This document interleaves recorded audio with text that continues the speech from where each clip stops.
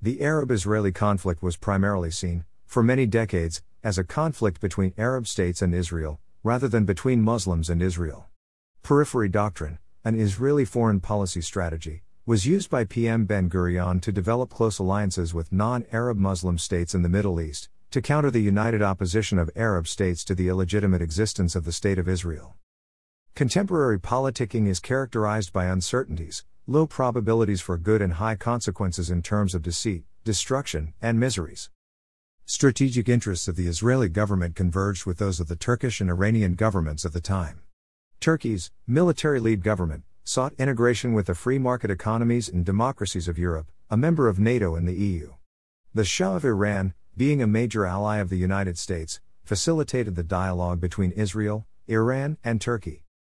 In 1950, both Turkey and Iran became the first, and for a long time, the only Muslim states to have diplomatic relations with Israel. Both Turkey and Iran developed extensive military cooperation. During the 1967 Six-Day War, Iran supplied Israel with essential oil and petroleum. Israel helped in the industrial and military development in Turkey and Iran. With the rise of Arab nationalism under Nasser in the 60s, the relationship between Iran and the Arab world started deteriorating. The Persian Gulf was dubbed as Arabian Gulf. This further strengthened the relationship between Israel and Iran. The overthrow of the Shah of Iran in 1979 was a major setback to periphery doctrine. The Islamic regime of Ruhollah Khomeini severed relations with Israel. Ironically, however, throughout the 1980s no one in Israel said anything about or considered Iran a threat. The word wasn't even uttered. During the peak of the Persian Empire, Jews are thought to have comprised as much as 20% of the population. Jews trace their heritage in Iran to the Babylonian exile of the 6th century BC and have retained their ethnic, linguistic, and religious identity. Now their number, however, has dwindled to mere 9,000. Zionist organization was first established in Persia by the Jewish elders and rabbis. The Jews of Persia understood that Zion is the biblical name of Jerusalem, and Zionism demonstrates the end of exile and the beginning of redemption. Rumors, during the time of Hitler, cropped up in Iran that Hitler has secretly converted to Islam and has taken the name Haydar, the title of Imam Ali. What made European and Jews panic was that Hitler is planning to reveal his true religion after defeating the deceitful British, the godless Russians, and the Jews. Unfortunately, the Bible has a little good to say about Gentiles, and barely any about Jews, with the exception of Cyrus the Great, who was the first Zionist, yet exalted in the Bible. Persians and Medes, according to Old Testament, are the only people who hadn't oppressed Jews or committed atrocities against them. There was Jewish royalty in Iran, including Queen Esther, buried there, as are Daniel and Mordecai. Iran, thus, logically, becomes the second holiest land in Judaism.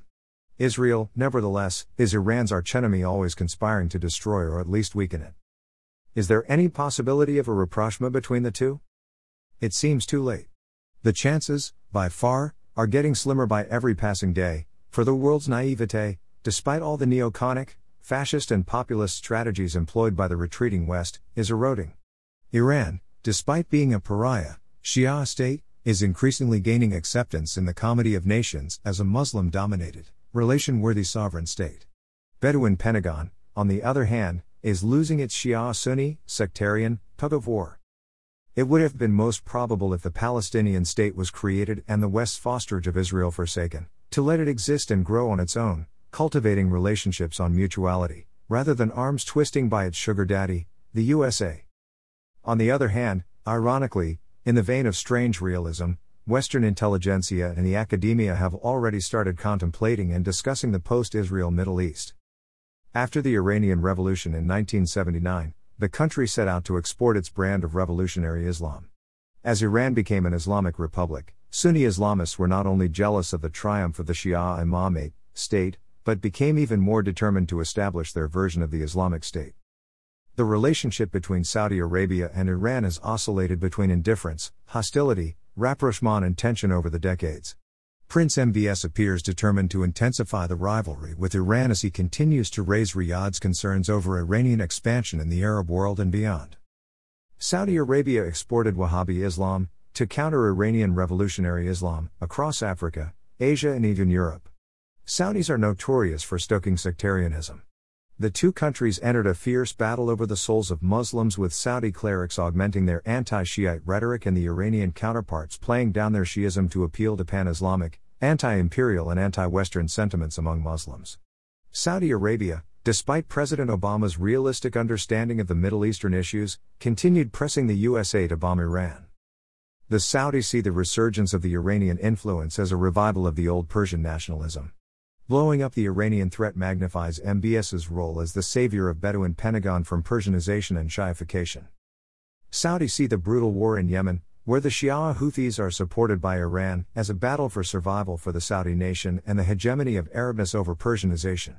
Prince MBS's Vision 2030 for the kingdom excludes Iran from the greater regional integration with the United Arab Emirates, Jordan, Egypt, and Israel. Mut'iyah doctrine, marriage of convenience, in politics. During the Cold War, Saudi Arabia and Iran worked together with the United States against the Soviet Union. They accepted a division of labor. Iran provided military capabilities, Saudi Arabia provided theological ammunition and funding against the Soviet Union. Now Iran is replaced as a new enemy for the Soviet Union and Israel as a friend for Iran. A toxic nexus has emerged between the US, Saudi Arabia and Zionist Israel in the rapidly changing situation in the Muslim East. Saudis maintain discreet relations with the Zionist Israel, hiding this illicit relationship from the Muslim world. Now, however, they arrogantly flaunt it as a badge of honor due to the changed political compulsions. As is already well known, the Saudi and Israeli common cause against perceived Iranian influence and expansion, in places like Syria, Lebanon and Iraq of late has forced the historic bitter enemies down a path of cooperation, as both seem to have placed the breakup of the so-called Shia Crescent as their primary policy goal in the region at any cost. For Israel, Hezbollah, seen as an Iranian proxy contingent, has long been its greatest foe, present right up against the Jewish state's northern border. This new arrangement, on the one hand, mitigates the kingdom's fear of losing its role as the loyal regional villain, while strengthening the triangle of hate on the other. Saudis have presented the Islamic awakening, sweeping the Muslim East, an Iranian-inspired plot. Saudi Arabia, despite the huge reduction in its oil revenues, is trying to maintain its role as a cash cow and the linchpin of America's Muslim East policy. Saudi Arabia's worst nightmare is the fear of American abandonment for a new regional partner. This will bring Saudi Arabia's relevance, regionally and globally, to naught. The rise of the Justice Development Party of Turkish Prime Minister Recep Tayyip Erdogan in the 2000s led to a steady deterioration in Israel-Turkey relations. Unlike previous Turkish governments, Erdogan's government openly condemned Israel's policies towards Palestine and blamed it for the conflict. Relations between Sunni Turkey and Shia Iran are on the rise.